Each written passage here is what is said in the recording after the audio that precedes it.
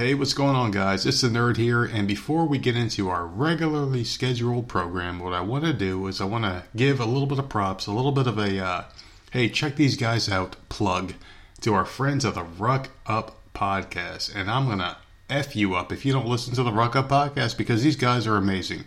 They do everything and talk about everything from basically like law enforcement to military stuff. These guys have experts on that will teach you things that I have no idea how to fucking do myself, because these guys had a guy on recently where he basically taught people how to shoot a gun.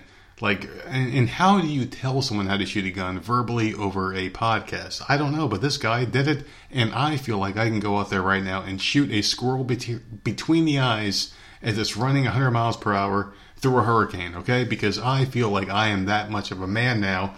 And these guys will teach you how to be a man too. And if you like the Voices of Misery podcast at podbean.com, you will love the Ruck Up podcast at podbean.com, because these guys are phenomenal. I love everything about them. Hopefully one day I can be lucky enough to have them on our platform and talk to them about cool shit like shooting guns, starting fires, and you know what? Like, these guys can rub two sticks together and fucking have a fire start, and they can cook a whole Thanksgiving dinner basically off of two sticks and shit like that. These guys are pretty cool. I'm rambling on right now because I'm so fucking excited. The Nerdette is so excited she couldn't even be here right now, because she is reading and listening to the podcast right now as we're speaking. I want to get back to it as well because I love these guys. Ruck Up Podcast. Please check them out. They're really cool podcasts, and they're also sponsors of our show right now. This week, check out Ruck Up Podcast. We love them, and they're awesome. Check them out later. At Ruck Up Podcast, we take a little bit of a different approach. We take industry professionals from law enforcement, military, security, and outdoors enthusiasts all around the world, and we hear their story. So let's hear it. Attack or infiltration or suspected infiltration, and we have to be ready to We're all allegedly massacred by the Crown Prince, and I was there not to do with that. I arrived the day after. Check us out at our website at rockupmedia.com. Welcome back to the Voices of Misery podcast. Ladies and gentlemen, I am very excited because someone is on the show that's going to put me in my place when it comes to religion. You guys have heard now. It's been, like 160-something odd episodes, thousands of downloads later, and I've been doing nothing but running down religion. But this man, John Enright, is here to put me in my place and to teach me a little something. Who knows? I might even say my Hail Marys. I may even say a prayer before I go to bed tonight if this man has his way. How are you, Mr. Enright? Hey, Nerd, what's going on, my man? You know what, man? It's just another day, and I asked for prayers today, so I bought a couple of Powerball tickets today, right? Okay, there you go. And I said, can you guys pray for me tonight? Because I want to win this money. If I say a prayer, it holds no weight. But if they do it, these are God's soldiers, maybe I'll win this thing. Right. Well, that goes into prosperity gospel, which I'm not a fan of, and Joel Osteen type garbage. So, I'm very glad you mentioned Joel Osteen. How do you say? Is it Osteen? Is it Osteen? I like to call him con artist. Oh, yeah. No, Joel con artist is the best way to pronounce it. But I've always heard it Osteen, as Joel Osteen is the way I've heard it. So before we jump into the religion and all this stuff, because there's a lot of questions, I have a lot of notes here. I have more notes for this show than I've probably had for any other show that I've done. And I've interviewed, a lot of different people, but this one I have a lot of notes because this is something I'm very passionate about. Cool. So tell us a little bit about yourself. Give us some of your background here. Okay. So I grew up in South Louisiana. In a town called Lafayette. It's about 100,000 people in there, but it was great because it's a small town, and Lafayette is it's a melting pot of culture, which was very cool growing up. So yeah, most people are like, oh, you're from South Louisiana, why don't you talk Cajun? Well, Michelle, I talk like that over there when you want Michelle. But normally you've got people from Wyoming, Texas, Mississippi living in the city, so that's why I have kind of a normal sounding accent. But growing up, my parents were big on us going to church. We weren't Catholic because that's the major religion in Louisiana, was Catholicism. And so I went to a Baptist church, went to Catholic school. So I had to learn a lot about why I believe what I believe at an early age.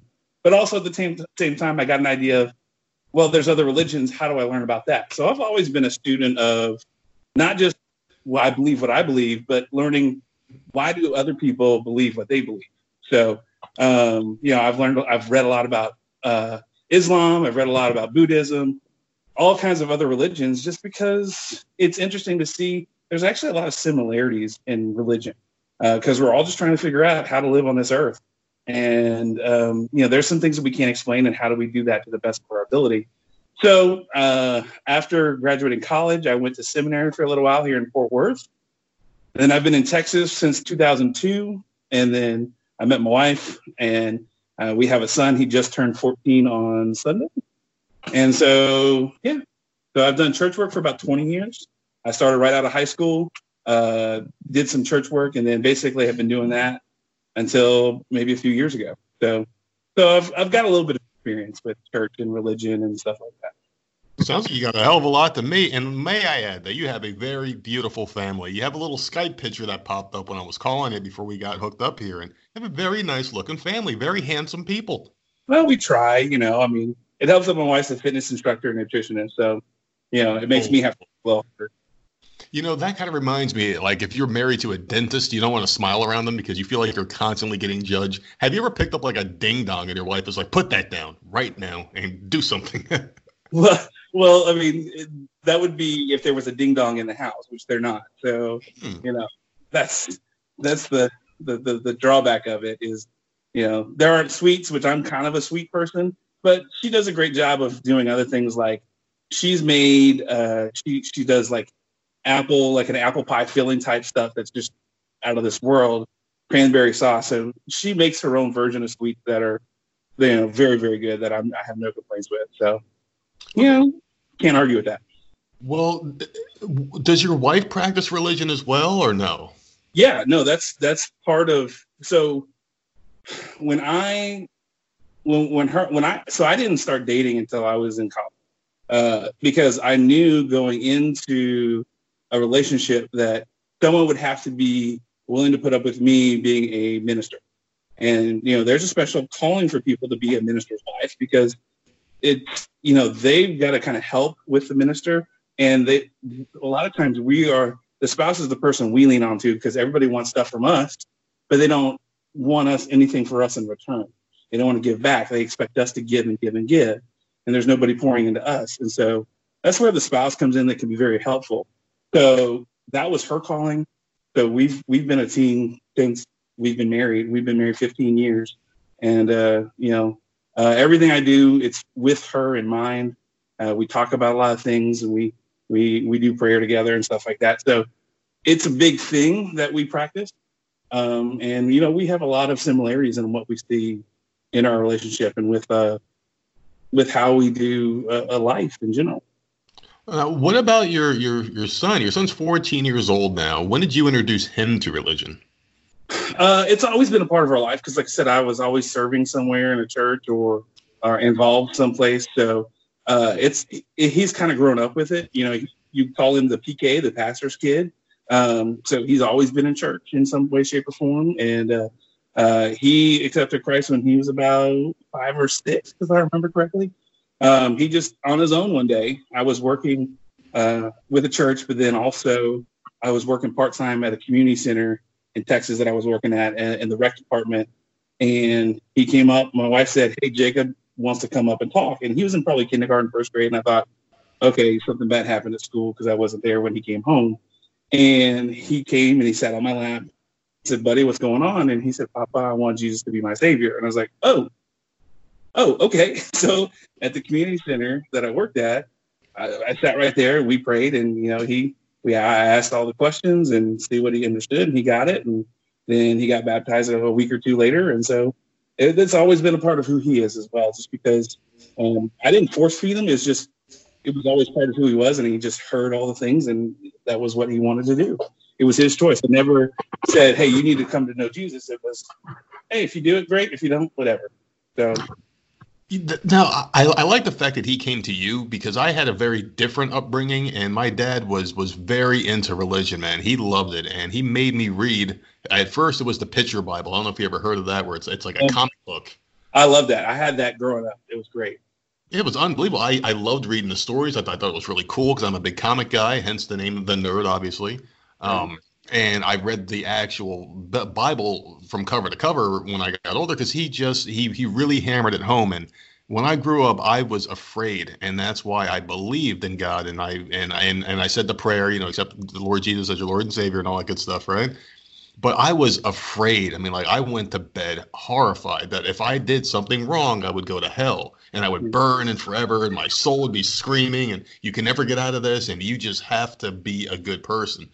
Right. How would you, if you had to, like, teach someone how to introduce a young person into religion, how would you, kind of coach them into doing so the right way and not scaring the shit out of them? Right. Well, so for the last 20 years, I've been a children's and youth pastor. So this is kind of my jam. This is kind of my area of expertise, is dealing with kids. And so you tell them the stories, you let them see the things, but you also talk about the goodness of God. You talk about the things that he does for us. And a lot of people like to focus on the Old Testament because that's where all the crazy stuff is. And the thing we want to tell them is, look, those are good stories. They're great places to learn and see what was like when there was no hope. But now we have hope because Christ came and died on the cross and rose again 3 days later so that we could have access to God directly. We wouldn't have to do sacrifices. We wouldn't have to be on our P's and Q's. We don't have to be all perfect and everything because that's all done. It's all taken care of. So now it's just a matter of, hey, we want to try to live our best life. We're going to screw up. But because we have that salvation through Christ, it's all good. If you mess up, you acknowledge it, you try to learn from it, you try to do better, but you're not going to go. It's just a matter of belief. You have to it's about faith and belief, really. It's not about how good you are. It's not about how much you do because we're never going to meet that standard because God expects perfection because he's a perfect being. But yet he loved us so much. He gave us a way to connect with him so that we don't have to be perfect, but can still connect with it. And so those are the kind of things that I kind of teach and have written curriculum about and done some other things with to help kids understand and learn. And we have fun. We tell fun stories and, the funny stories in the Bible. Every kid loves the talking donkey story, all the weird stuff in it. But to be able to just really connect with kids on their level and help them understand, hey, this is God. We don't go into the crazy stuff. That's for when you get to be an adult. You don't hang out in Revelation because it's all allegory. You talk about the things that Christ did. You talk about the love, the compassion that he showed for people and say, we want to try to be like this. We're going to screw up. We're going to fail, but we can do our best. We can try. And that's all we can do. And so those are the kind of ways that I go about it with kids and teaching them about Christianity. And it's really about living a good life, but knowing, hey, if you screw up, it's okay. Because if Jesus is your savior and you've accepted him, you're already good. You don't have to worry about the screw up. You're taken care of. So. Okay. Now, I said this prayer when I was much younger, before I had, I guess, a head on my shoulders, if that even comes out right to people listening, I don't want to say that I was an idiot as a kid, but I was very impressionable. I was very young, and this was kind of pushed upon me. I didn't find it for myself. I actually had a conversation recently at my job with a person, and they were basically saying how I'm going to hell even though I live a good life. And I'm like, well, I said that prayer years ago. And they said, well, it's not in your heart. You didn't believe it and you came out of it. So let's just say hypothetically that I went back into this. Would I have to say the prayer again, or am I already saved even though I don't believe? How would God determine if I get in or not based off of how I feel internally and the fact that I said that prayer? Right. So the way I like to tell people is I can't determine that for you. I know that I believe what I believe. I know that Christ is my savior. And then they say, hey, look, these are the fruits of our labor. So this is the things we kind of do to kind of change and show that we are growing in Christ. But at the end of the day, it's about if you truly believe. So if you did it, like I know lots of kids who, when we were in church, they went because a preacher came and you're going to go to hell and blah, blah, blah, blah. I mean, I was just sitting in the pew like, whatever, I don't care. Because the scare tactics didn't work for me. But those kids who were just like, well, I'm going to do it because it's that emotion, that high, or even that pressure. It's become, well, was that real? Was that real for you? If it's not real for you, you're going to be like, well, you know, I did it, but I did it just to make sure. To me, that would be like, you're saying, well, I got a lottery ticket just to be sure, but I'm not going to win. You know,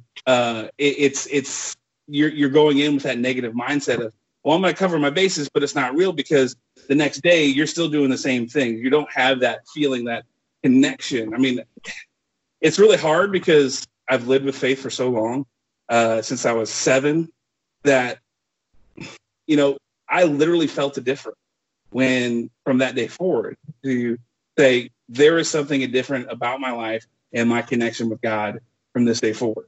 And it's been a real thing for me. Whereas, you know, it doesn't mean I don't question, doesn't mean I check my brain at the door. I love science. I love all kinds of stuff. I'm the person who yells at you sometimes when you're saying nerd stuff and you're not getting it right. I get it all wrong, trust me. Yeah, like so you're talking about last podcast about how some people are yelling at me. I'm like, that's me. I'm yelling at you right now. You know, I love all kinds of stuff and I love learning.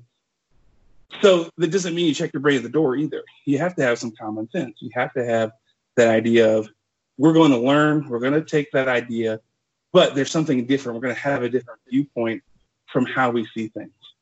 And so that would be it. So I would say for you, it would be, if you feel like you need to say the prayer again, say the prayer again. If you don't, I said that prayer, but I want to make some difference, you can do that. I've had people who've said the prayer 50 times and they hear a message and this is the one that's going to connect them with God. And, you know, they do that and they rededicate their life, as they say, you know. So it really is a personal choice at the end of the day. I can't say that for you because I'm an imperfect being and I'm not one who's going to judge you for your choices and who you are. I'm just going to tell you, hey, look, if you accepted Christ and you're following his steps, great. If you accepted Christ and you're not, okay, well, you know, you do you. I just know where I'm at. So I'm not going to judge you for who you are. It's that personal choice for you that you have to make that determination. Excellent answer. Excellent answer. Now, let me get a little personal here with you real quick, all right? Just a little personal. I want to get in that beautiful bald head of yours real fast. Yeah. So there's a very good movie entitled From Dusk Till Dawn, and Harvey Keitel played a pastor who lost his faith. Right. And there's this one line that stuck with me that George Clooney said to him, and he goes, I don't know the line exactly as it is, but basically what he's saying is, you know, if you haven't sat in the room by yourself, I don't care how religious you are, you question, am I a fool for believing in this? Because you don't know 100%. And I've changed my stance personally over the years. Like I used to consider myself the hardcore atheist, but then I'm like, you know what? I want to believe in something, but I just logically can't. And I've had these conversations with God himself, or the idea of a God, where I'll be sitting in the room by myself and I'm staring at like a pen on the table. I'm like, please just move this pen just a half inch. Just give me a reason to believe. And, you know, the stories about God that you hear is he's an egotistical God and he wants to be believed in. Why do you have to like give your faith blindly? Why can't he give us an example or just come to us and say, hey, look, I'm real, and then poof, disappear? I would believe for the rest of my life forever. Because that's not faith. See, that's the beauty of it, is you just got to trust. You got to have faith. Do you check your chair every time you sit in it? No. Okay, because you have faith that chair is going to hold your weight every time. And so, you know, and I did this experiment in college once, partially for a psychology class, but partially with our BCM too, our campus ministry. We had folding chairs that you could pull the pin just right, and the chair would still set up. And then when people go sit in it, the chair would come out from under it. And it was that idea, if you've seen something a billion times, you have faith in it. And it loses that potency of the faith. Whereas, and then we saw this in scripture where Jesus says, all right, Thomas, if you doubt so much, because he said, I don't believe unless I put my finger in the holes, which is nasty, by the way. I don't know why Thomas said that. That's very sexual. Yeah. You know, but, you know, it's just, but it was, he believed because well, I could touch it, I could do it, that's real. And we see in Scripture Christ say, hey, that's great that you got to see it and believe, but imagine how much greater it is that everyone who doesn't see and believe. It's that idea of God came in the Old Testament supposedly as a pillar of fire and a pillar of smoke, and the people saw it, and they marched around the desert with it, yet they still had trouble believing God when he said stuff. So how is it that you seeing God or seeing a movement of God or seeing, hey, God, if you do this, how will that make it real if we have history of in Scripture of people seeing God, seeing him, and then going, okay, that was great, but I don't really trust it. So it comes back to that idea of, you know what, you just got to have faith, you just got to have trust, and things are going to happen, and you're not going to be able to explain some of those things. Are they God? Are they not? I don't know, but I know that I have that relationship with him from the things I've seen in my life.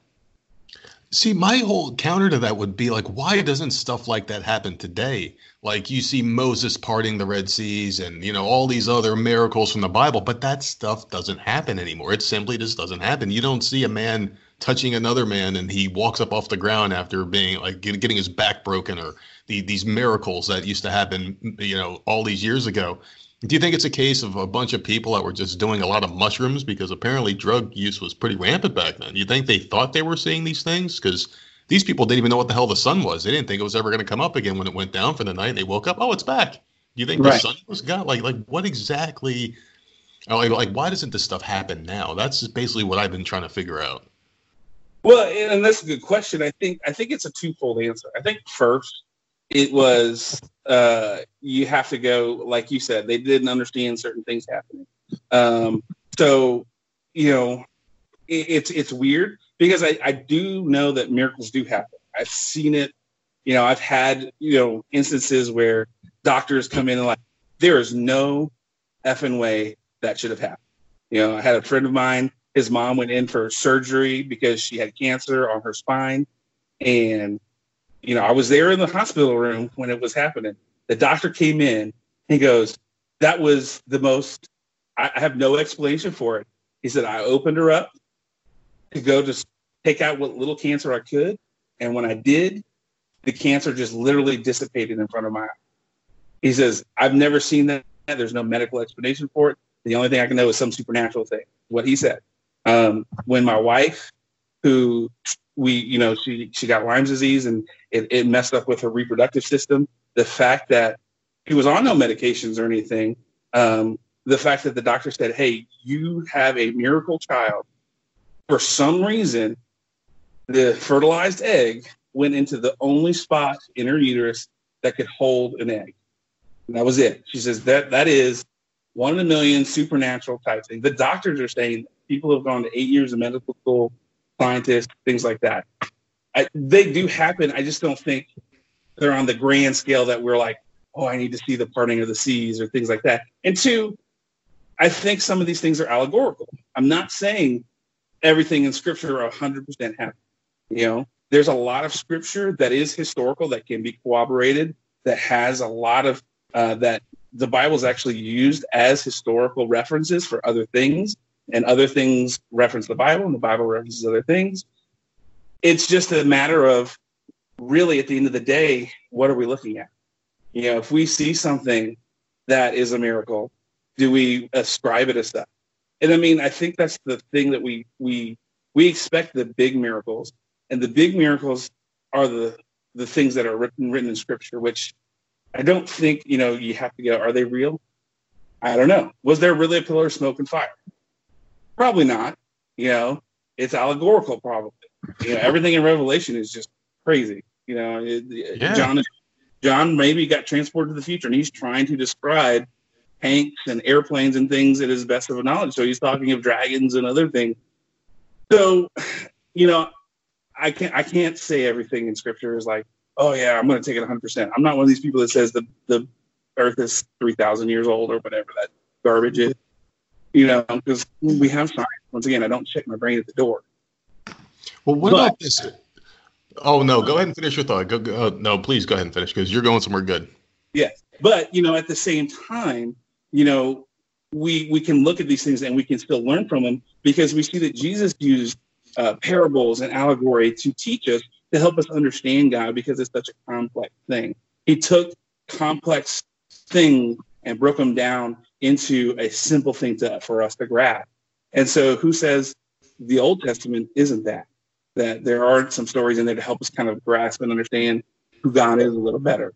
So when we come with miracles, we have to go with, all right, well, for me, with my son being born, that was a miracle to me, because the doctor said there was really the smallest microbe of a chance of my wife being able to have a child. And the fact that happened, I call that a miracle. Other people might just say, oh, yeah, I just got lucky. Hey, okay. Well, you call it that. I'm going to call it a miracle, because this is something we wanted. We planned for. We didn't plan for her to get Lyme disease to ravage her reproductive system. But, this is what happened for us. So, that's where I stand on it, really. Makes plenty of sense, but don't you just think that maybe the doctor made a mistake in their diagnosis, and maybe, it's a miracle to cover up their mistake? Oh, it's a miracle, do you think that's a part of a possibility there? No, because she's still dealing with the ramifications of that. She has, she basically got past the point of Lyme disease being diagnosed where she's got it for the rest of her life. She realized it, they didn't know it, she was feeling off, and then finally they said, you got it, and we can abate the symptoms, but you're past the point of treatment. And these are the things that are going to happen. And this is before we even considered having kids. And, so it was like, okay, what does it mean? And so, it was just one of those things where everything worked out accordingly. We had been married 6 months. Right before that, was when we found out. We got a house. We moved out of an apartment, got a house.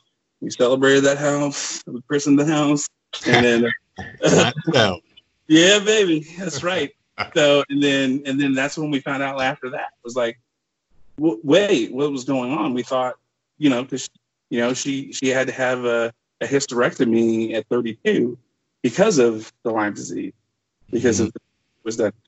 So I can't say it was the doctor made a mistake, and they were covering, just because of the ramifications of the after effects of it. So, that's where I'm at on that one. Now, what about this? Because, God gets, and this is something I've talked about multiple times over the, 160 odd something episodes we've done of the Voices of Misery podcast, but God gets, he's got a really great gig, man, because he gets all of the credit, but none of the blame. So I was watching a boxing match, right? And I was watching an MMA fight. I was watching a football game. It happens all the time where, thank you, God, for giving me the talent to knock this man out. What I want to hear is the guy who gets knocked out to say, God, what the fuck? You like him more than me? Why him, not me, And you hear about these like medical miracles, like, oh, we cured this person. We did this, we did that. And if God is the reason for, the good, he's got to get the blame. So like, why did I get cancer? Why did I get this? Why did I get that? Why? And you never hear that side of it. So it's like people are very quick to, give God the credit for everything, but he never, or she or whatever I don't know if God's a transgender now or whatever the hell's going on nowadays, but why does God never get the blame? Well, I think it goes back to the beginning. It goes back to Genesis. And like it says in Genesis, God was a perfect being and we were too. And it was when Adam and Eve screwed up. If Adam and Eve wouldn't have screwed up, to this day, you and I would be playing, nude volleyball in the Garden of Eden with all the other honeys, and we'd all be all six-pack ab, ripped out, because there would be no imperfection, because there would be no sin. But God said, you know what? I have creatures that are designed to serve me and to worship me. I want someone who's going to choose that.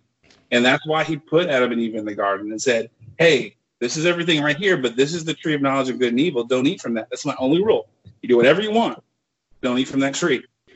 And they ate from that tree, and that's where sin entered. And then you see from that moment, God's creation changes because sin enters the world. Now they're going to have to work for their food. They're going to have pain. They're going to have suffering. So that moment that we see sin is when we see that God's creation begin to morph and change into something other than what he created. And it's because he wanted us to choose. He wanted us to have that choice. We don't have to choose God. It's up to us. And so that is why, we want to say thanks to God. But, sometimes, let's be honest, we ascribe things to God and to the devil that have nothing to do with it. A guy wins a football game or does, an MMA fight. He says, thanks God for the talent. Well, the other guy had the talent too. He just outworked the other guy. He got fortunate. The other guy probably doesn't think it, but, when I played sports, I was an all district, all parish, all Acadiana football player, baseball player, same thing, got a college scholarship to play baseball. And in all those things, even when we lost, I was like, well, hey, I got to play and God gave me the talent to do this, even though we got our butts kicked. I've gotten run over. I've gotten stuff like that. I had to stop playing baseball because I got injured. And, did I blame God for that? No. What did he have to do with that? I'm doing this and I'm living my life. And I'm just trying to honor him. I'm not going to say, well, the devil broke my leg, or makes my knee not work anymore. No, I have arthritis because I caught, so much as a small town catcher and catching all the time. I'm not going to say that, did God give me the talent? Yes. Did he throw my pitch down to where, I was a catcher. So when I threw the ball down to second and got the guy out, did he give me, that supernatural thing? No, he didn't do that. He doesn't give a rip about what we do in the sense of, hey, God, give me that extra strength to beat this team. He doesn't care about that. He cares about who you are and what you do and your choices to follow him. He's not going to give you supernatural power or whatever. And, I understand where people are coming from when they say, oh, hey, thanks God for the ability. But, hey, say that when you get your butt kicked, too, because he still gave you the ability. He gave you the talent. He gave you the strength. He doesn't bless you for, that's, once again, it goes back to that stupid Joel Osteen, Creflo Dollar, Jesse Duplantis, prosperity thing of, God, I need you to bless me today because I'm going to do this. And that's the stupidest piece of garbage that has ever entered our society and as a religion ever. And I hate it. And it drives me up the wall. And that's where that comes from. It comes from that stupid thing, thinking God's going to bless me, so I got to do this. Mm-hmm. No, it's complete bullshit. And I fucking hate Joel Osteen. He's such a piece of garbage. He blocked me on Twitter because I called him out for being a scumbag. So there is something. I've called him out a lot of times too. I don't know if I've been blocked because I don't really care. I think I blocked him on Twitter before he could block me. So, incredible. I can't say that, I agree with what he does, but at the same time too, I have been very opinionated. And my parents are great. My mom is very opinionated. But my dad is interesting because he ran a oil and gas business for 45 years, a $500 million oil company. And so he takes a different perspective on a lot of things. He's not reactionary like I am sometimes. He's very introspective. And he goes, look, maybe this brings somebody to Christ. The Ed Youngs, the Jesse Duplantis, at least they hear the message. Then maybe somebody will come along and tell them that the message is, what they're hearing. The rest of the stuff is wrong. But at least they're hearing the gospel. I said, but Dad, he's not teaching the gospel. He's not teaching about sin or hell or salvation. He goes, as long as they're being introduced to Christ in some way, Christ can make it work. And so as much as I hate it, I have to go, at least some good can come from it. And I hope that, he burns in hell forever for the things that he's doing because he's a false teacher. Yeah. But at the same time, there is that hope of maybe somebody hears it and something different can come from it. But I still hate the guy. Don't get me wrong. He's still a piece of garbage. Oh my God, yeah, he is. Well, let me ask you this, because we kind of strayed away from this, and I want to jump on this real quick because you were talking about, we were talking about the athletes and their, the praising God, and I feel like that should be taken out of the equation. There's another place I think religion should be taken out of, and that's politics. What are your thoughts on religion and politics being so closely tied together? Because I feel like we'd be better off if they separated the two. Oh yeah, it is. There's a reason we have the separation of church and state. I'm a history guy. I love history. That's one of my minors. My degree in college was broadcasting. My minor was history. I loved it. History is one of my favorite subjects in the world. People like to say, "Oh, we're founded on religion." Not really, because if you look at it, Thomas Jefferson was a deist. Yeah. You know, he was his deist thoughts was God is out in the universe. He started this like a clock, and then he just stepped back and hands off. He's just watching it like a clock on his mantle. There's no rhyme or reason. He created it, but he's not involved. You know, so there is that aspect of it. You have to look at it as they just wanted to make sure that anyone who wanted to practice religion could, because before then in England you could only practice whatever the Episcopalian or Anglicanism or whatever they call it now. They've changed the name of it so many stupid times. But you had to follow the Church of England, and that was it. If you did anything else, you were killed or kicked out or exiled or whatever. And so that's the purpose behind it. But that doesn't mean you get to dictate policy based on your belief. And so, you know, and I mean, it's funny because, you know, my wife's grown up as, you know, a believer forever. She's, you know, one of the kids she babysat is now one of the worship pastors at Bethel, you know, this massive church in California that has all these praise and worship people. And they were like, "Oh, we got to go pray for President Trump today." I was like, she goes, "I think I'm doing okay. I think I'm winning in that aspect because I'm not having to do that." Because I agree. We should pray for our leaders that they make wise choices, but that doesn't mean we say, "Oh, this is God's person." No. Did God vote for that person? No, we did. Can we vote according to our values? Yeah. But does that mean we, once again, turn our brain off at the door? No. I'm not going to vote Republican because there's things about Republicans I don't like. But I'm not going to vote Democrat because there's things about Democrats I don't like. I have to look at the candidates, find out what works for me, and I have to vote on it for my personal thing. Now, your values could be different. That's why we have two parties. We really need more than two parties because, you know, let's be honest. I agree. There are basically the extreme right and the extreme left. We need a good third party that is the sensible party. But, you know, good luck with that in America. It's never proven it. You know, because, all right. You know, so, you know, really at the end of the day, you know, it's one of those things where religion should never be political. It should be about you spreading the message of Christ and you doing your best to help your fellow man, not this other garbage that, "Oh, well, you know, we need to pray and do this or that." No, that's not what it's about. It's about, yeah, if you have a candidate that aligns with your values and they're a Democrat and you normally vote Republican, vote for the Democrat because they have your values. You know, don't let arbitrary titles of a party determine who you are and what you believe.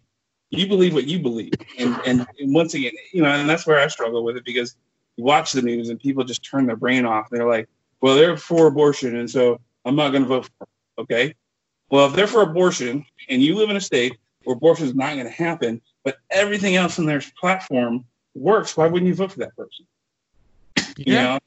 You know, be smart with it. I mean, I personally think that, yeah, I'm not for abortion. You know, I personally believe that, hey, we have the opportunity to, you know, provide, you know, foster care and adoption for people. I know the foster care system sucks and it's broken. Trust me, I work for a nonprofit. We deal with kids with abuse who are in foster care. So I know and I see it, but I also see the good that comes from it too, rather than saying, "Hey, we're just going to discard kids and we're going to abort them or whatever." You know, there's other ways. There's other options that we can do that, you know, because I'm a person that says life begins at conception, but that's me. That's my viewpoint. But that doesn't mean if someone has all these other things that I agree with and they are for abortion, it doesn't mean I'm not going to discount them because of this one thing. I'm going to listen to what they say and see why their stance on abortion is the way they are when the other stuff goes a different direction. Because I'm not an idiot and I like to think. No, that makes perfect sense. And I feel the exact opposite. Like, I am pro-choice. Like, I believe it's someone else's decision what they do. As far as within some kind of reason, there's got to be some sort of regulations. I mean, like, if you're going to give birth to a vegetable, that's never going to have a chance at coming out of, you know, their own head or whatever, you know? I mean, like, maybe you should have the option to terminate, because, like, what kind of life is it if you're just laying in a bed drooling all day long? Sure. If you're just a slut who opens your legs to everybody and just has abortion after abortion, then maybe you need to, you know, get fixed or something like that. So I'm kind of torn on it, because there's also, you know, rape, incest. There's all sorts of different factors that people don't think about a lot of times. But my question, those actually make up less than 1% of all abortion. Oh, So, sure. But I get it. You know, so, you know, think about all the millions of babies. Less than 1% of those babies that have been aborted are resulting of rape or incest. So, you know, yeah. So I get it. Trust me, because my wife is a victim of abuse, of sexual assault. So I understand. You know, this is before we were married, but I understand that. You know, I get it. But even in that aspect, we're still both pro-life for that aspect of it. Even though she's been a victim of it, it's still, you know, that's still our viewpoint on it. So I understand, you know, with her when she, you know, there's times where, you know, it's, hey, I'm not having a good day, don't touch me. Okay, all right, you know, I have to respect that, because, you know, so that doesn't mean I don't respect a woman and her choice or whatever, but at the same time, I'm not going to be all violent about it. You know, it's your decision. I'm just telling you what I believe. You know, you do you. But you know, I'm not saying you're going to hell for that either, because, you know, what do I know? I'm probably going to hell for lots of stuff if I wasn't saved. So. Well, here's a question for you, though. Like, why do people get so bent out of shape? And you've got, like, Antifa out there. You've got people that are just so on one side of the fence that they have to violently attack each other based off of differing opinions. Like, people can't have civil debates. They can't have discussion anymore. What happened? When did this go wrong? And can we find our way back? I mean, hopefully, I would think so. I think we really began to see this back in the 80s, where we began to have that combative political aspect of it. You know, I actually was listening to another podcast, My History Could Be Different Politics. Great podcast. If you love history and you love politics, this guy just tells it right down the middle. He looks at the historical aspect of it. He doesn't do it from a Democrat or Republican. He just says, this is history. And that was the talk about it one day, was that it seems to be about in the 80s where we got more adversarial with our campaign. And then, of course, the advent of media and mass media. And then all of a sudden now we have things like Twitter and Instagram and Facebook, where, you know, people can share their voice how they want and feel like they're important. You know, I'm humble enough to know I'm not important. I'm not, you know, someone who needs to be heard. If I have an opinion, I'll put it out there. Great. And then if nobody cares, oh, well, I'll move on. I don't care. But, you know, everybody has their own self-importance now, that rather than going, you know what, maybe I can learn something from this. We've become combative, and that was part of our societal change in the mid to late 80s. And from that point forward, it's been about, you know, me and I, and, you know, it's trickled into everything, into religion, politics, sports teams, all this kind of stuff. You're seeing all these people, you know, people fighting over their sports team. You know, I'm like, you know, great. You like the Cowboys. They suck bulls, but I don't care, you know, and, you know, the Giants are even worse. You can just, you know, eat on that all day long if you want. I'm sorry. I just be antagonist. I like to just throw. It hurts. So, but I do hate the Cowboys. I'm just saying. I think really that's what it was, and everybody wants to. They want to feel important, and they want to feel like their opinion matters. And then when you trump that opinion, you're saying that person's not important, and their opinion isn't valid. Instead of going, okay, I see what you're saying, but let me explain why. We're not having that anymore, because we've lost the idea of conversation. We've lost the idea of politeness. We lost the idea of just how to treat each other. And so, can we get back? I mean, we can. It's just a matter of really going, you know, how do we affect that change? I think doing things like what you and I are doing. You know, we have different opinions on things, but we're going to talk, we're going to learn, we're going to have fun in the process. You know, that is a great way to start it, of going, hey, these two guys are different. They have different opinions, but, you know, they seem cool. Why can't we be more like that? Maybe that's something like that, putting things like this more on a prominent platform. But once again, news doesn't want that. Why? Because sex sells, violence sells, and we want the arguing and the yelling and all that kind of stuff. People watch Fox News and CNN for all that garbage, and instead of going, hey, that's not a rational way we need to go about looking at this stuff. Maybe we need to look at it rationally and find ways to converse with one another rather than being jerks. So I think podcasts are getting popular too, because you get long form conversations between people, and it's not like a little sound bite. It's not like a 5-minute sound bite that you'll see on the news. It's actually people having conversation. And I don't know if I blame parents, because people are raising their children. Oh, you're special. You're right. You're right. And everybody just feels this sense of entitlement as they get older, where their opinion is the only one that matters because that's how they were brought up. I don't know where this started.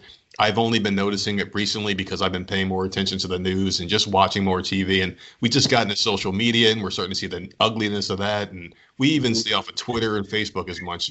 Like we should probably go on more as we're trying to promote a show, but there's so much ugliness out there. And I don't know if we can get out of this whole thing, because people are just disgusting now, man. I just don't know how we can come back from this all. Like, are we going to have this come to Jesus moment, or what is it going to be? You know what I mean?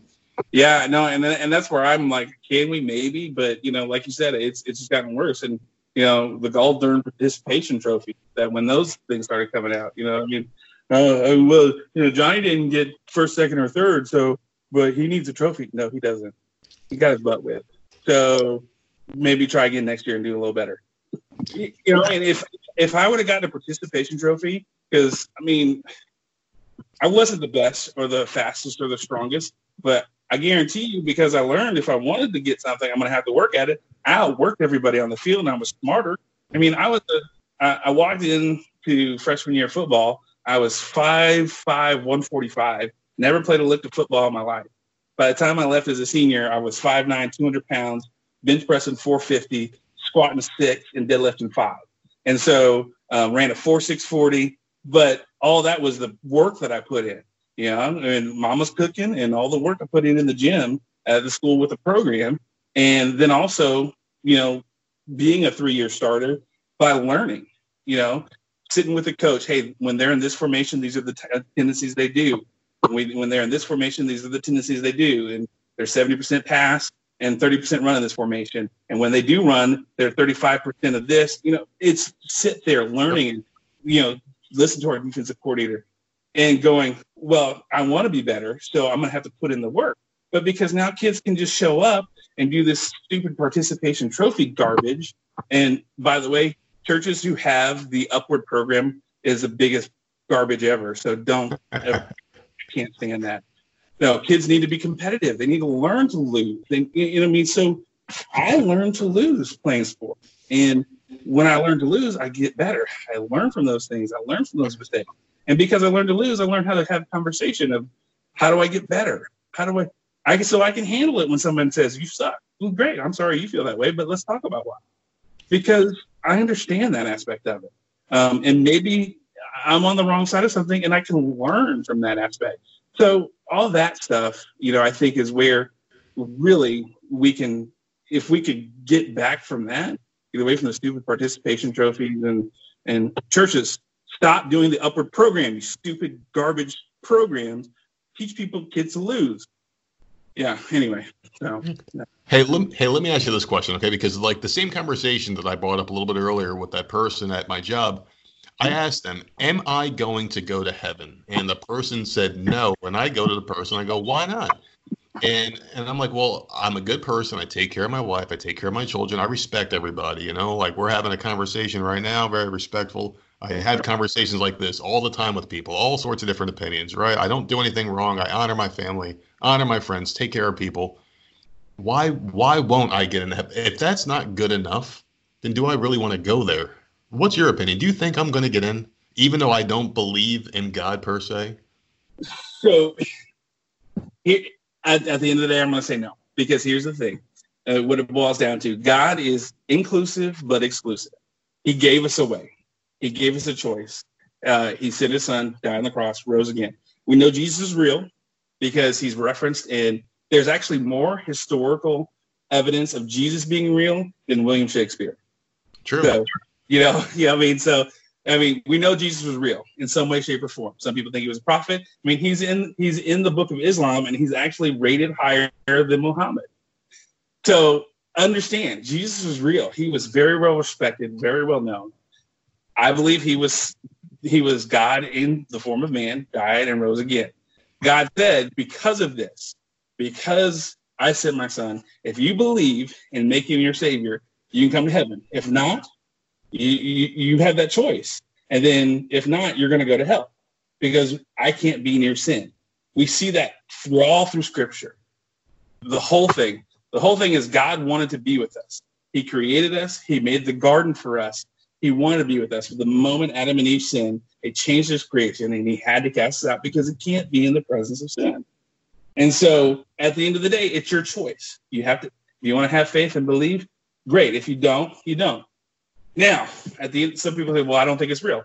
Okay, well, if I chose to follow Christ, be as best an example as I can, I'm going to screw up. I'm going to say curse words. I'm going to be mad. I'm going to do other stuff. But I'm going to live the life to my best of ability, following his principles, doing the things he asks.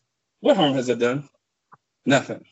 But if I die and there is no God, oh well, no big deal. I've at least hopefully left a legacy of goodness and maybe change in the world for a little bit better than the way I brought it in.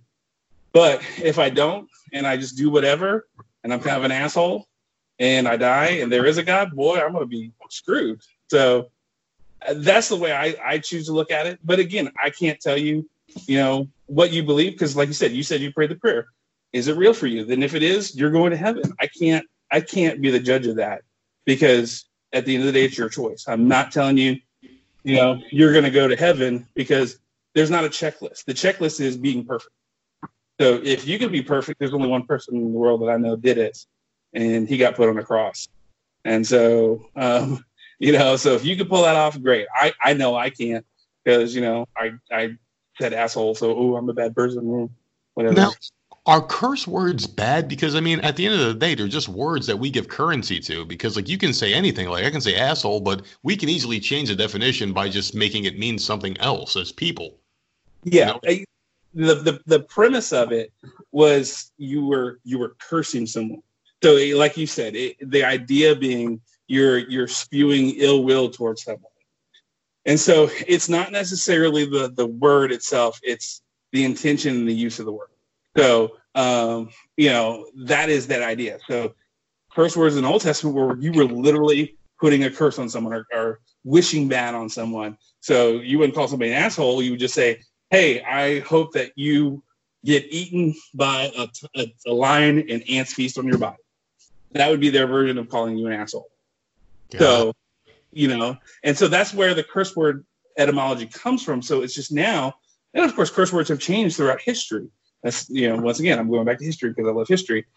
Curse words have changed throughout history. They've been all kinds of things. The flipping of the middle finger was actually something that started because in England, in the 100 Years' War, the English had longbows, which the French didn't have. And so when the French would capture English archers, they would cut their middle finger off to keep them from using their bow. Yeah, so they couldn't use a longbow.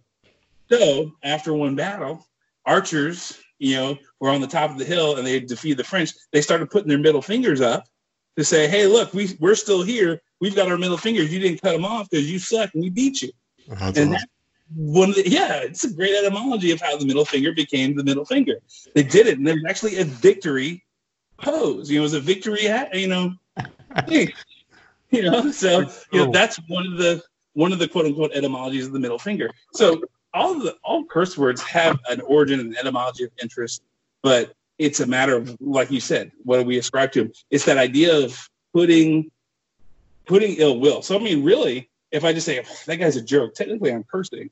But we just, once again, we ascribe value to things at different levels, which, by the way, we like to do that, but sin is sin. So if you sin, in God's eyes, it's still sin. So if you're a rapist, you're just as bad as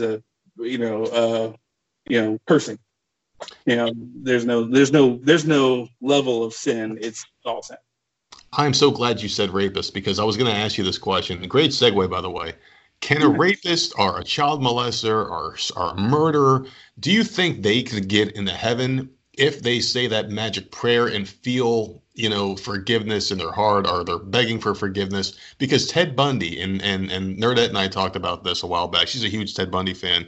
But the night before he was put down, he spent the night with a pastor and he said the prayer for forgiveness. Is Ted Bundy in heaven because of that? Or is God like, no, man, you're a fucking bastard. I don't give a shit what you said. You're going to hell. Yeah, so I actually heard that one, and I was giggling, and I think I'd mentioned something. You did. Was that I told you stop blowing up our spot because I think I remember hearing that one, and I giggled. So here's the thing: I've seen deathbed confession. 1 year I was working for a summer as a summer youth pastor with a guy in California, and his name is YJ Jimenez. Awesome dude, incredible dude. He's back here in Texas now, but he was in California, and he did things like he cared about his community. So he was like the on-call pastor for the funeral home. So if someone died without a pastor, he would go do their funeral for them. He was a chaplain for a hospital. And I remember one time he got a call from a guy, been talking to him forever about Christ. Guy's dying of cancer. And he said, hey, can YJ come by? He says, yes. So YJ comes by, he talks to him, and the guy says he's finally ready to accept Jesus. So he prays, and, we talk to him a little bit more, and then we drive off. And he gets a call, literally like we were in the car maybe about 30 minutes out, that the guy died. Ooh. So, so it's kind of one of those things like, oh, wow, okay. And, we had a discussion about that. Is that guy going to heaven? Because, he probably knew he was dying. And he's like, well, I'm going to get that fire insurance in before I go. With Ted Bundy, I don't see how that could be the real thing, because there was no way for him to have evidence with this guy that prayed that died of cancer. I don't know if that's the real thing, because there was no way to show that evidence to show it was real. But who am I to judge? And once again, it goes back to the fact that I'm not going to judge these people for who they are. I can just go by my faith and my belief. So if they truly believe, and that's the case, those two that we've talked about are in heaven. But I can't judge that. I'm not qualified for that, because there's only one, and that's God. Other than that, I know where I'm at. I know my belief. And I know that, hey, if God's real and I die and I'm going to heaven, we're going to be in heaven. And if there is no God, well, I lived a good life, and what's the harm in that? Why is hell permanent? And the reason why I ask this is because I have a very small knowledge of Buddhism, and a guy that I worked with told me that in Buddhism, and correct me if I'm wrong, because I probably am, I'm just kind of paraphrasing what someone else told me.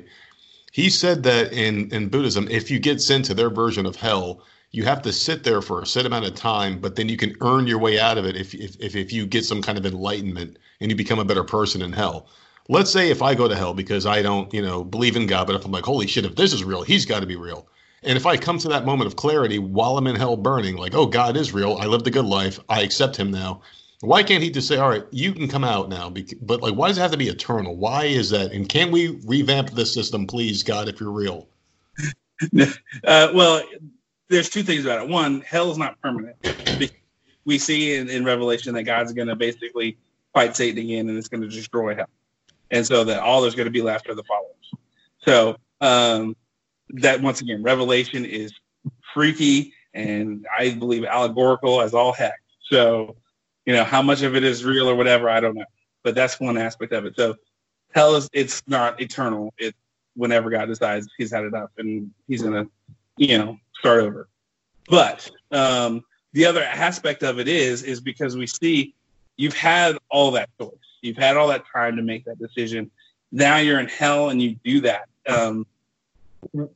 You still have that sin. You can't, it's kind of like saying, buying a lottery ticket and you didn't win, and then after the fact going, oh, but what I would have picked those numbers, so give me the money. It's that same idea of going, well, I had this lottery ticket, I would have won, but I did want to pick those numbers, but I went with these instead. So why don't you go ahead and give me the money, because I was going to pick those numbers. And so because we have the time here on earth to make that decision. And once again, it's about that faith in what you believe. If you don't believe, that's fine. If you are a Buddhist, that's fine. You believe what you believe, because we're trying to understand, because there's things about this world that we can't explain. The formation of the universe and everything about it. There's theories, there's ideas. At the end of the day, we try to ascribe the unexplainable to God. And we try our best to do that. And so with this aspect, the same thing with the afterlife. If there's no permanency in hell, then why believe in God or not believe in God? If you can go to hell and say, oh, wow, God was real, and then get to heaven, then why have hell to begin with? And then why have sin? And then why have salvation? It negates everything of the belief system, that aspect of it. Well, why wait? Why doesn't God just do it now? And why does he let Satan do all these horrible things and tempt people and all this stuff? Why even allow the creation of hell itself? Why is he waiting? Well, that would be, and this is going to be one of those weird answers of, when I was a kid, my parents say, because. And that's it. Yeah, and I mean, I do it now to my kid. He's 14. What can I do? Because I said so. And Scripture, God says, no one knows the time or hour or date except for me. God's the only one. Whenever he's ready, he's going to do it. Whatever that aspect is, he's going to do it. I can't tell you when, why, or how. Anybody who says otherwise is a fucking liar. Just pardon my French on that one, but they are just. I got him to say fucking. I love it. Podcast's over. I got him to say fucking. I love it. You know how many times a day I say it? Sometimes with my job, it's just like, ah. So, not perfect, because not all glamour and sunshine and rainbows. So, but there's no aspect, there's no rhyme or reason for it. It's just going to be when he chooses. And once again, we ascribe things to Satan and to God that aren't necessarily their doing. People say, oh, the devil's tempted me. I doubt that. I doubt that you're that significant that he's going to come personally tempt you. I think the only person he probably personally tempted was Jesus. That's about it. Everybody else is pretty insignificant, So it just goes back to that aspect of we're flawed creatures. We're imperfect. And this is a lesson for us to learn, to try to learn from all these different aspects of life and faith, and how to best do that. And if we live in these, I question, people who say the prayer and then they're like, I just try to keep to myself. I don't talk to anybody because I don't want to mess anything up. Well, you're not being a Christian. You're not following the example Christ had. Christ eating prostitutes and working with tax collectors, and he was out and about, and he was trying to tell people about what God was doing, and he was loving on people who were sick, and he was doing some good shit out there. And we're in turn supposed to be like that. We're going to screw up. We got to do that. And so there's the both aspects of we have to learn from our mistakes. We have to be who we are. God created us to be, who we are. There are no mistakes with people and personalities. They are all created for. Go ahead. So is that prayer the secret into getting into heaven and also feeling it in your heart? Obviously, is that prayer is that necessary to be said before you can get in? So I like to say it's not a magic prayer. It's not how you say it. It's not what the words you say. It's that idea of you're surrendering yourself to him. It's the act. It's the thing you're doing to symbolize that this is real for me. I'm making that moment to do this, to change. So I know you've talked about how you went on your keto diet and you've dropped all this weight, and, congratulations to your brother on that. But that you had to make a choice at some point. You had to say, this is the thing I'm doing it, and I'm going to live this lifestyle, and this is who I am, and this is what I'm going to do, period. And so it's the same idea. It's not the words you say. It's the intention and that surrender, saying, I'm going to go this route from this point forward. So that's really what it is. It's not a magic prayer. It's not the words. The words are unimportant. It's that act of surrender. It's that act of saying, I need you because I need something bigger than me in my life. What happens to people that don't have personalities? People that can't talk. Like, what about a newborn baby that unfortunately passes away coming out of the womb? Does that baby go to heaven? What about animals? Where do animals go? They can't speak. They can't say a prayer. They don't know what the hell God is or anything like that. Where do they go? What about babies and animals? Like, what happens to them when they die? So we're going to go to a two-pronged thing. First one thing we want to talk about is the idea of being able to consciously make decisions. Whatever age that you're at. People say 5, 6, 7, 8, where you're able to make, understanding the knowledge of good and evil. Babies really 2, 3, 4 years old don't really even have a strong understanding or aspect of that. So they would be what I would call an innocent. So if they die, I believe they go to heaven because they don't understand what they're doing. Are there people who maybe have that mental capacity who are born and that's the same thing? Yeah. And I think those people go to heaven. They could be 30 and have the mental age of a 4-year-old, 5-year-old, and they go to heaven because they don't understand what they're doing. So with that rationale, I think the same thing applies to animals. Animals don't have an understanding. They live on instinct. They have no, ability to go, oh, well, this is something good I should do, so maybe do that. I have 2 beagles.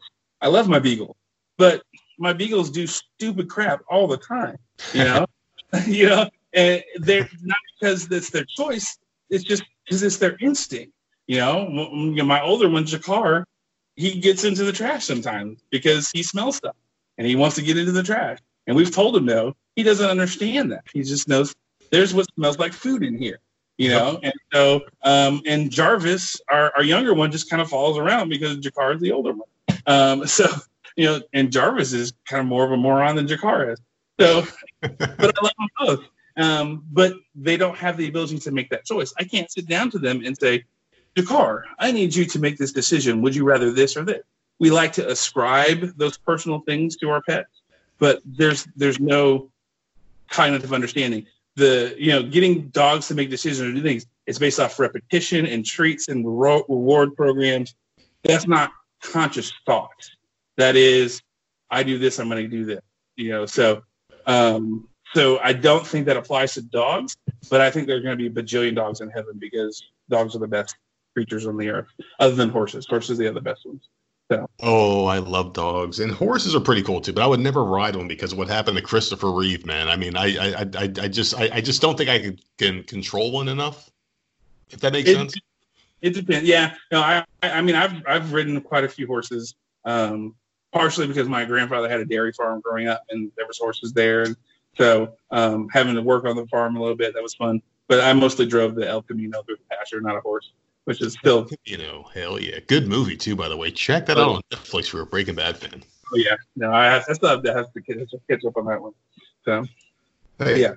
Hey, let me ask you this because I'm a person who, like I said, I'm starting to come around to it. Like I'm in the middle. I just need proof. Why is there so much contempt for people like myself that don't necessarily believe? You almost feel like you're just chastised just because you need more. I can't blindly follow something without proof. And that's just me because I don't want to live my life. And I'm a good person. At least I like to think so. People tell me I'm a good guy.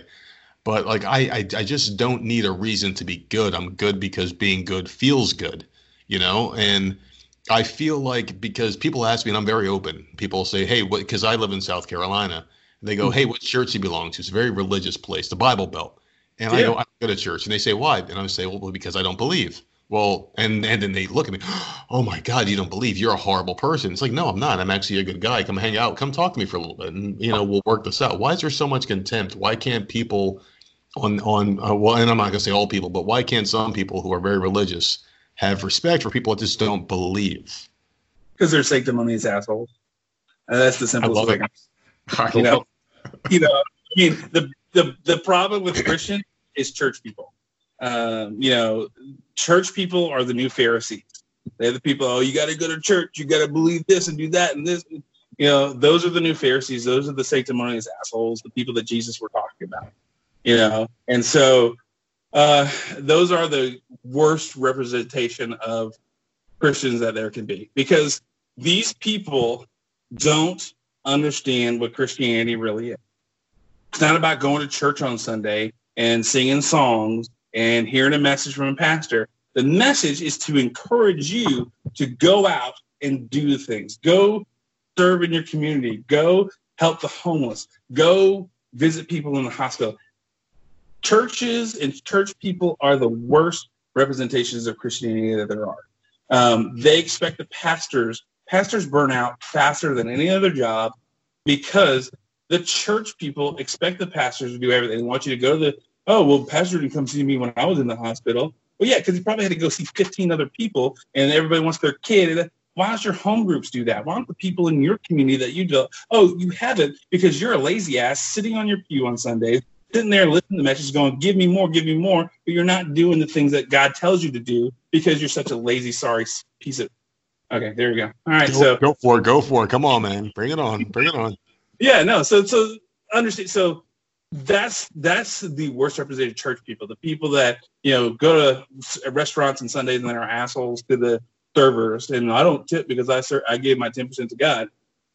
That doesn't excuse you from paying your taxes or helping or being a decent human being. So get your foot out of your own head or your own ass and start being a part of the community. Start,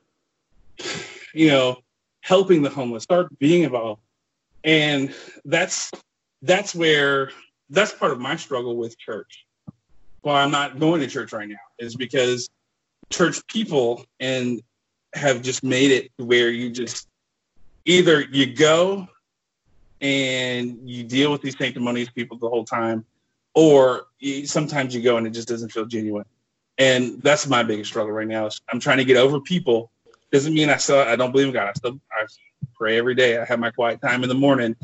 I go to church sometimes, but finding that place to connect has not been the place that I have found, for the last few years. And so it's because of church people, and having been serving and giving to people has burned my wife and I both out, on church because of church people. And so that is the unfortunate part of this aspect of religion and church, is that church people make it terrible. So. What are some of the weirdest requests that anyone has ever asked of you being a pastor? So, like confessionals, like, hey, can you forgive this? Like, I did this, or I lusted after my friend's wife, or I did this, or whatever it may be. What's some of the weirdest things anyone's asked you to forgive for them? Well, so that's the one thing about at least in the Protestant religion, is they don't have to come to me for forgiveness. That's the Catholic. We let them deal with that kind of stuff and how they want to do it. For Protestants, is you have that direct relationship. So in Catholicism, they say you don't. You have to go through the priest. Whereas with us as a Protestant, you have, because you accepted Christ as your Savior, you have that direct contact with God. So you don't have to come to a priest to ask for forgiveness of your sins. You just got to do it, And then that's where people like to use, and that's the other thing that I hate about church people, is they like to use prayer requests to get the gossip out.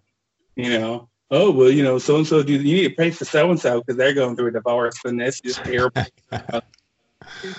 They need a prayer, let them pray for it. F up, Yeah. That's the other half of it. People will use prayer for gossip and stuff like that, and that's not what it's there for. It's there so that we can encourage each other and lift each other up. And so, that's the... I've never really had anybody like, hey, can you forgive me for this? Because I'm like, no, that's not my department. My department is to teach you and encourage you to go out and serve.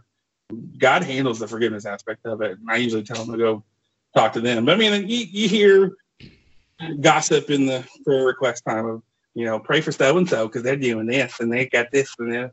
Oh, Jesus. Okay, shut up. Move on.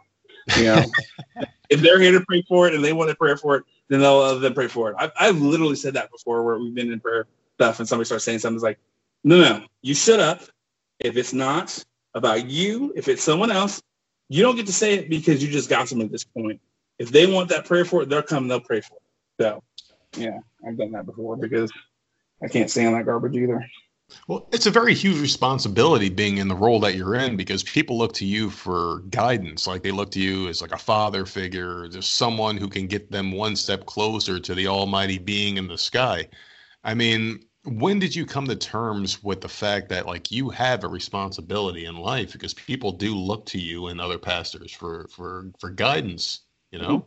Yeah. So I knew I had a call when I was 12. I got saved at 7, and at 12, as a matter of fact, the guy just recently passed away from pancreatic cancer, Mr. Alan Fulton. He had been in the oil and gas business. My dad knew him.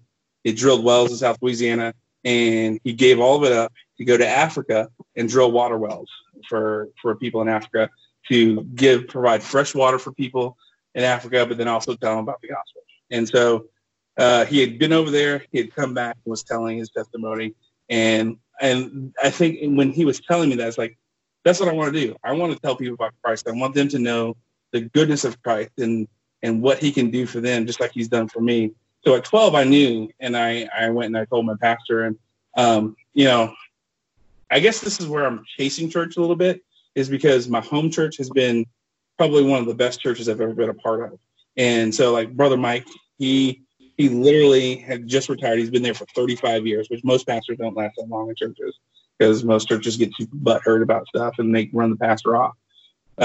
He's been there for 35 years. His son's now the new senior pastor, and that was not trust me, I know my dad and Brother Mike are best friends.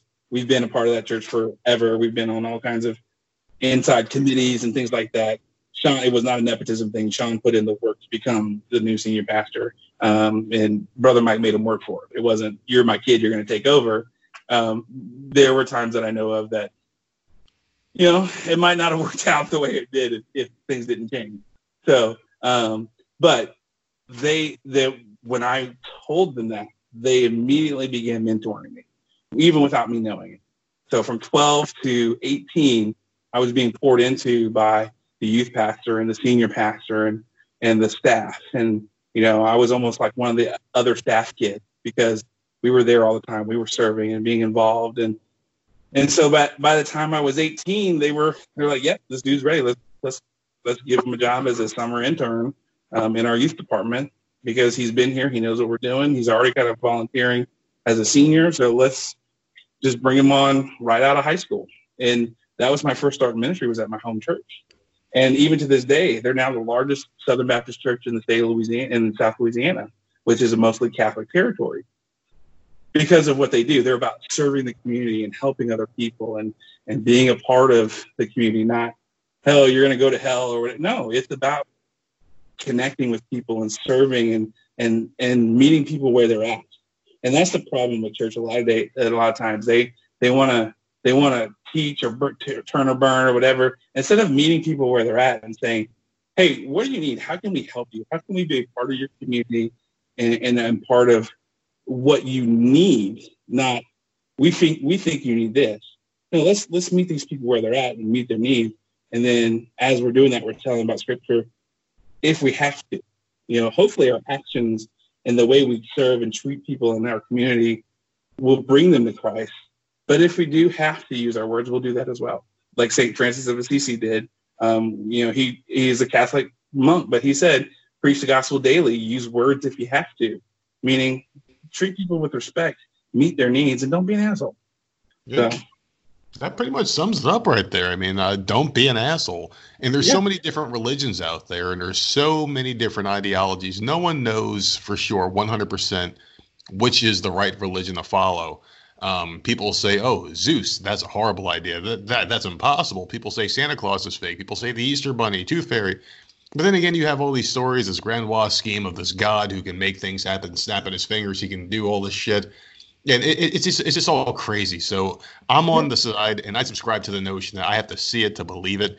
And people say, hey, you can't see air. And I go, yeah, you can. If you freeze it or whatever, like when it's cold outside, you can blow and you see smoke coming out of your mouth and all this other stuff. But there's so much to wrap your head around. We can go 5 hours talking about it. But I do want to ask you this one major question here.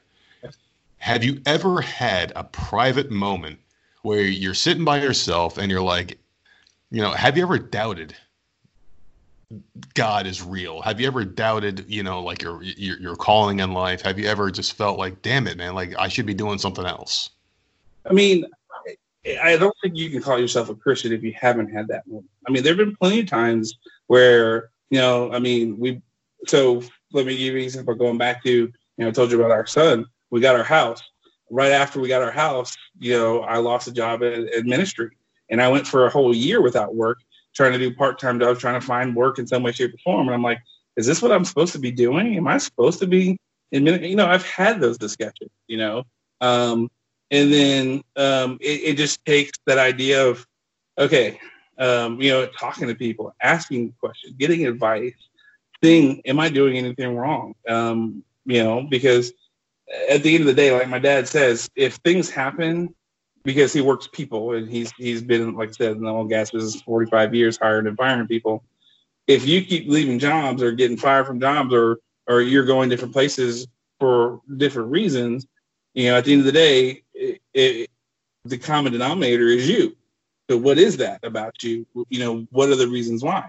And so, I've had those discussions. I've thought about that of, God, if you're real, why don't you just give me a job? When I'm going for a year and a half, you have a new baby, your wife has to get on WIC because you're not making enough money and you're trying to figure out how you're going to put food on the table and make things happen.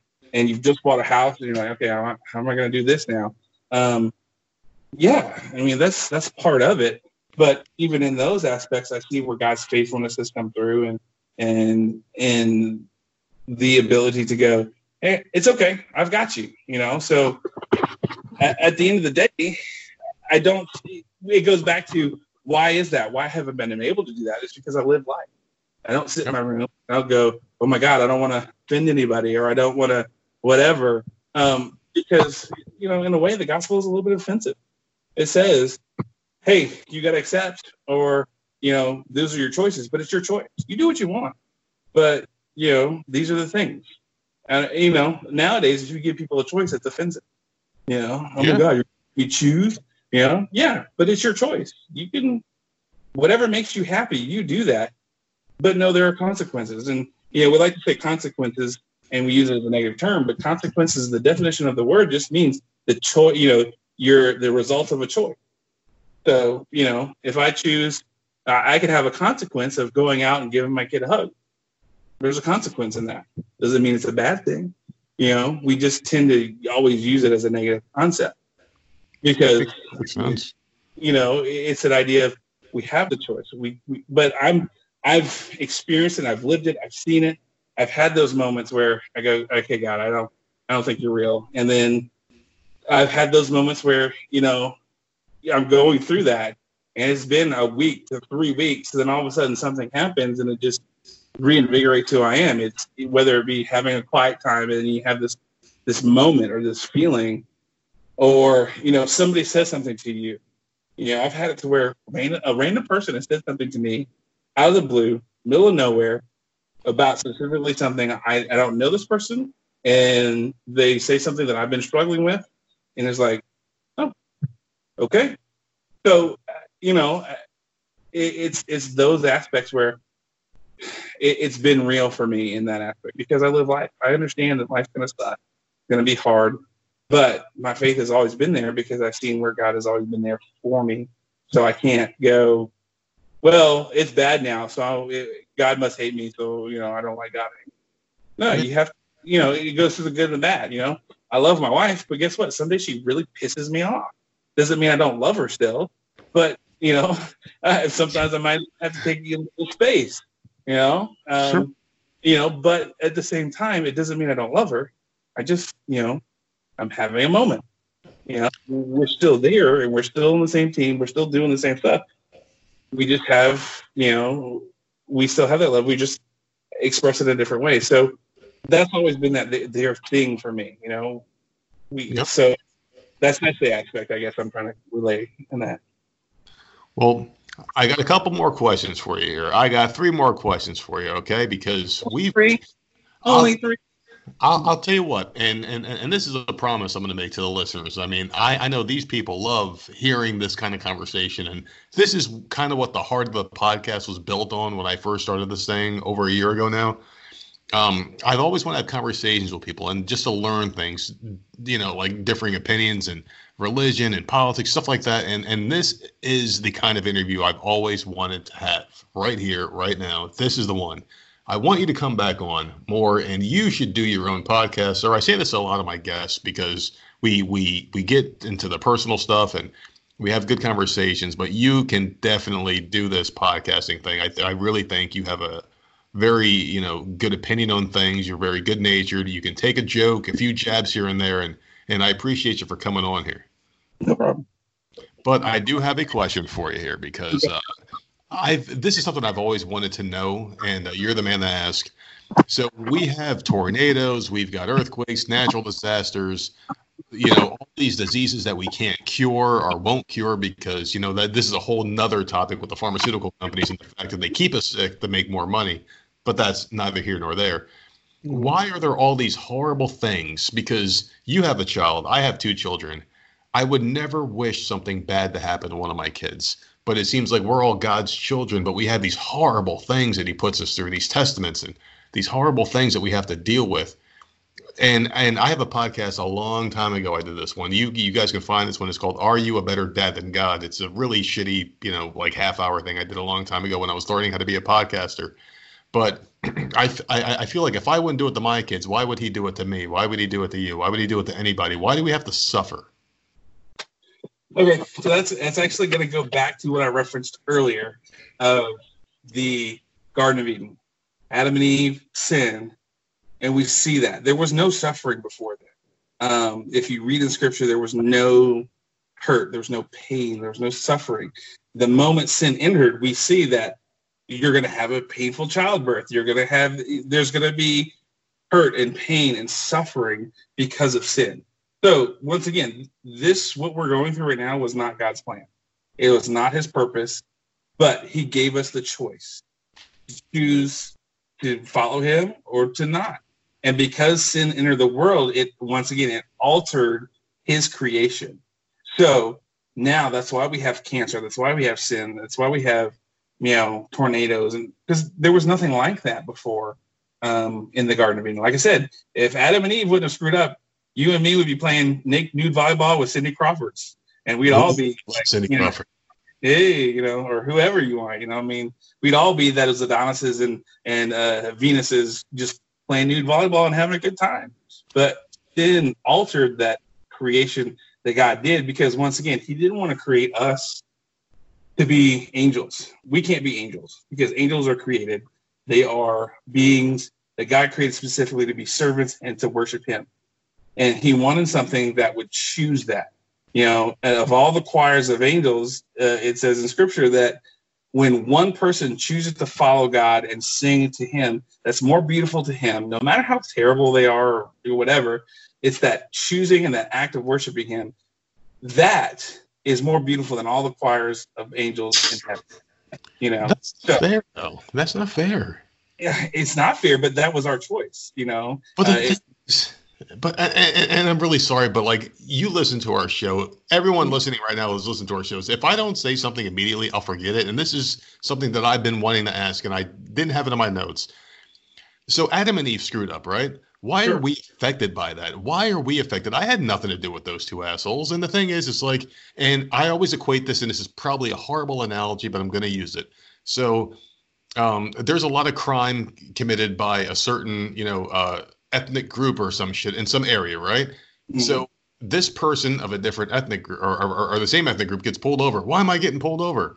Is it because I'm so-and-so? And the cop is like, no, because you were doing this. But that person feels like they're being prejudged because of someone else's actions. I feel like as human beings, we're being prejudged because of Adam and Eve. And I don't know who the hell they are. I'm not real, I don't know anything about them. So why am I having to suffer. Why can I have paradise? Why can I have a choice? I won't eat that apple. They did it. So why am I hurting because of what they did?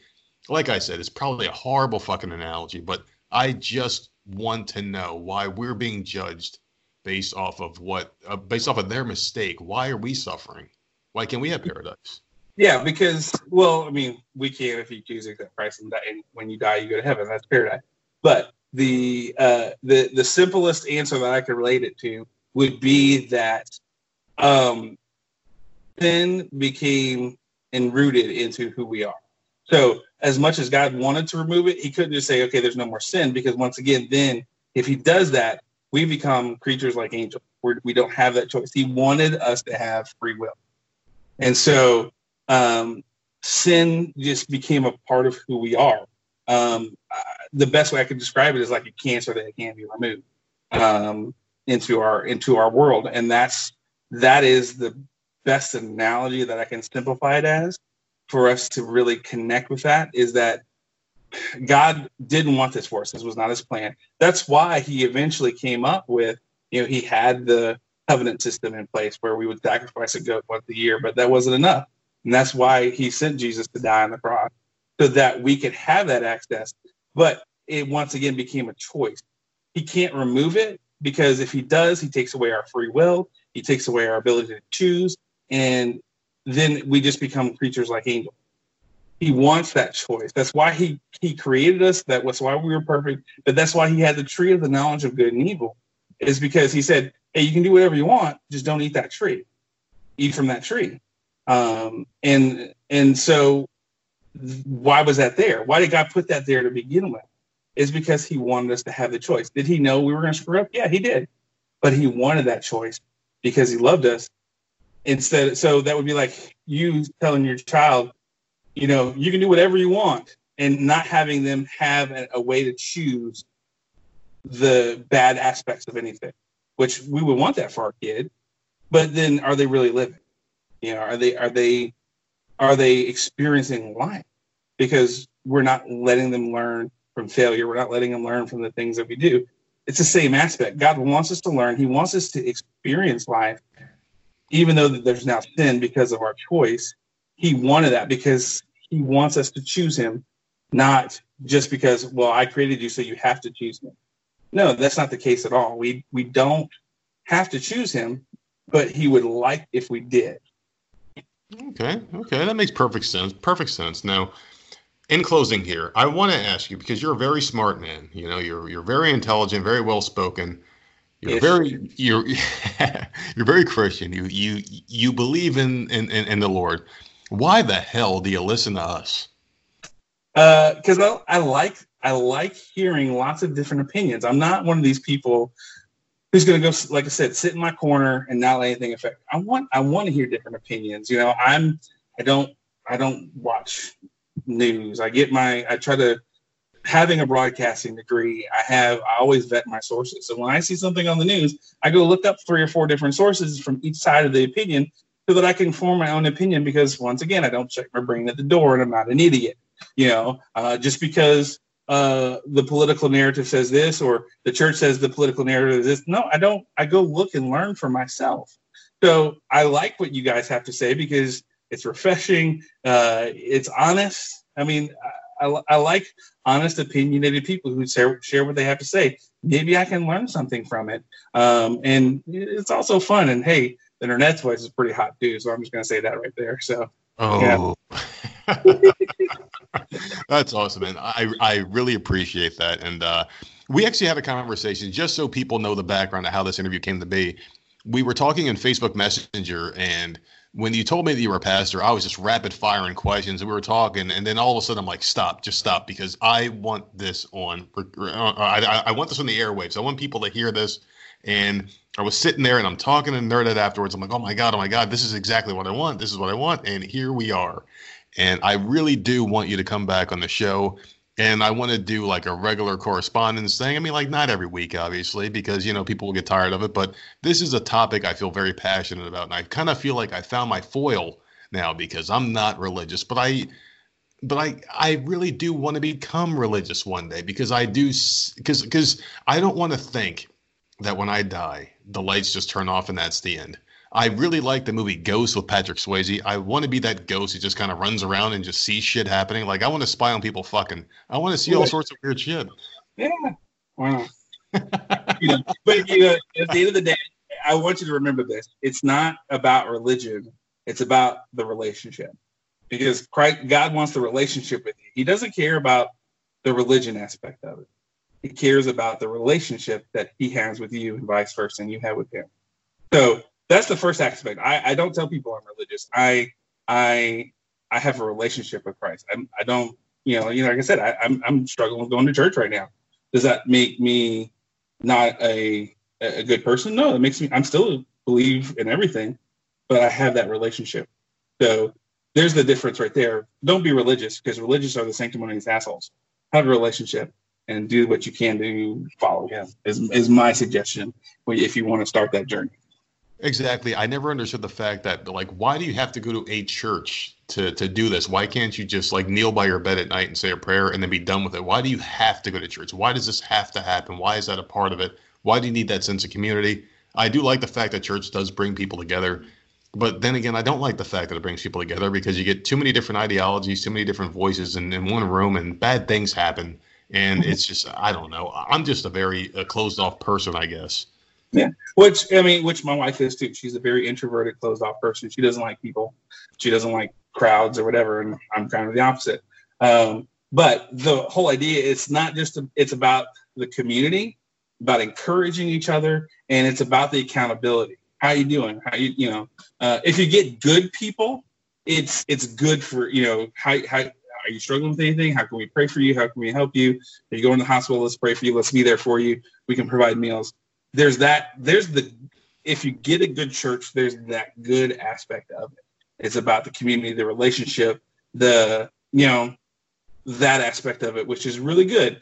And because we weren't created to be, we were created to be social, as humans. As much as people, even my wife, who's an introvert, she still is social. She's a very introverted person. I'm talking, super, like, complete opposite of me. I'll talk to anybody and I don't care. She's not that person at all. But she wants a relationship. She wants to have friends. She wants that. It's just not going to be as wide as my group. We're going to have differences. And so that's the aspect of it. But once again, church people make it sucky. So you have to find that place that works for you. And that's that aspect, which is why church is good. But it can be bad too. So I'm not disagreeing on that. There is a lot more we could definitely talk about, but we will save that for another day, my friend. We've gone about an hour and a half now talking about religion, and my God, it feels like 5 minutes have passed. And that's what I like about this podcast. I know, yeah. By the way, I do have to give you a better than Bello introduction for you in the Nerdette. So I'm going to do that for you right now if you're ready. Oh my goodness, please do it. Okay, all right, because I've been working on this all day. Oh, I'm ready. Let's do it. Because Bello likes to talk about how he's great at introductions, but you have someone who has experience with all this. So here we go.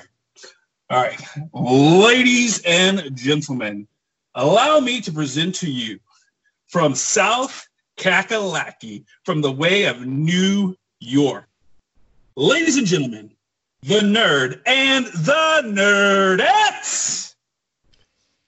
I love it, dude. That's really freaking good, man. Unbelievable.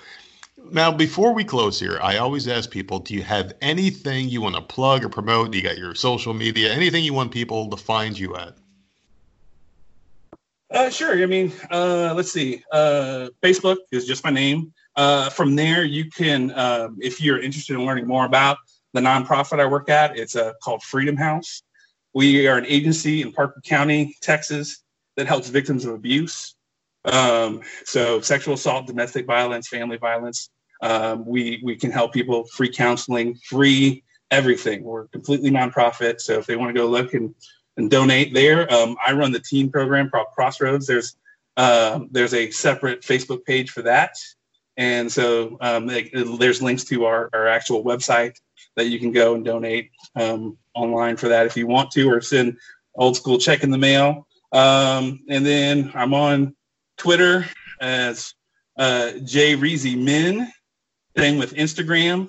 But my handle is the Dad Bod God on Twitter. So yeah, because I don't care anymore. 41 and yeah. So you know what? You want to complain? I'm comfortable with where I'm at. I just leg pressed 990 pounds the other day, so I think I'm doing all right. Full brag.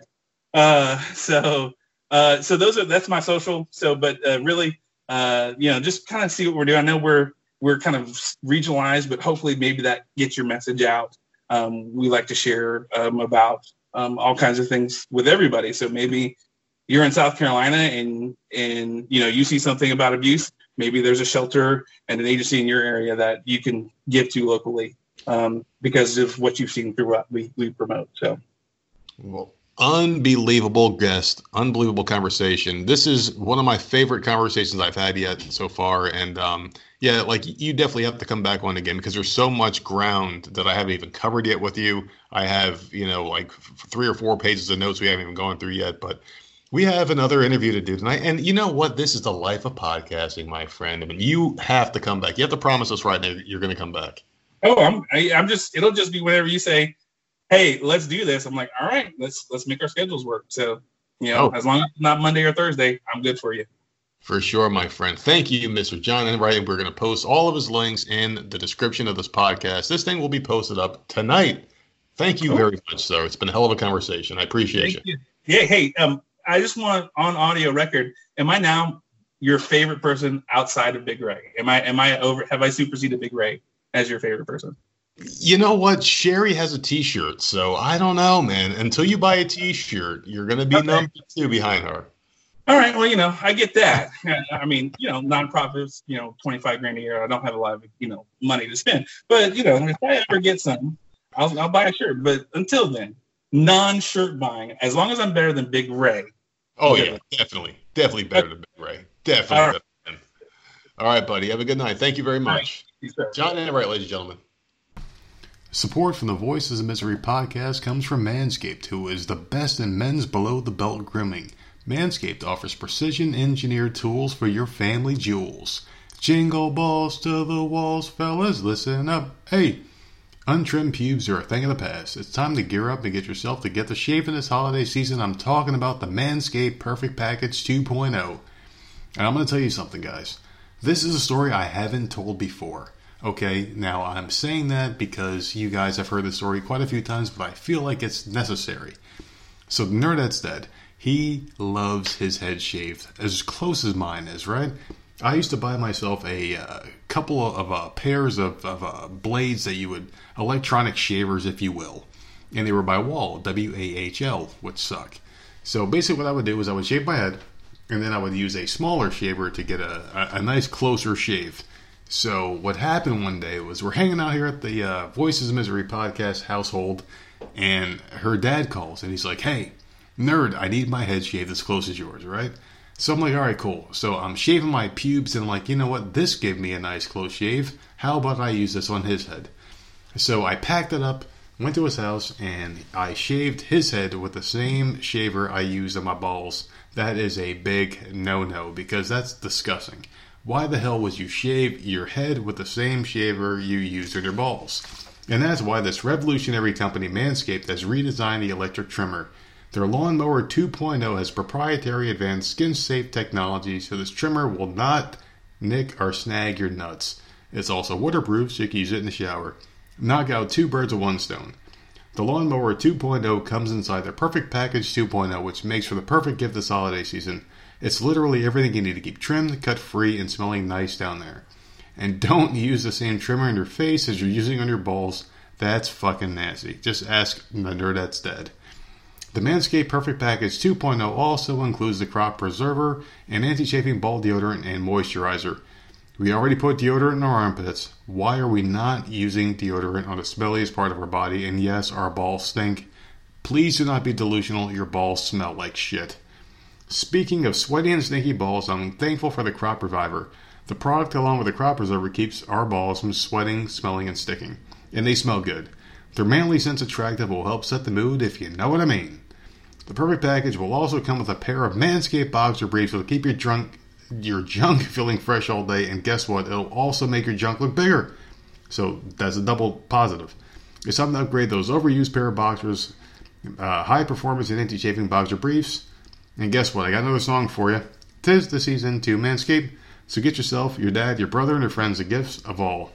The Manscaped Perfect Package 2.0. Get 20% off plus free shipping with the code MISERY at manscaped.com. Your balls will thank you. Get 20% off plus free shipping with the code MISERY at manscaped.com. Yes, that's 20% off with free shipping at manscaped.com and use code MISERY. Clean up your nuts and make Santa proud this year. All right, motherfuckers. That's another commercial for Manscaped from the Voices of Misery. We love their product and we love you too. Now back on with the show.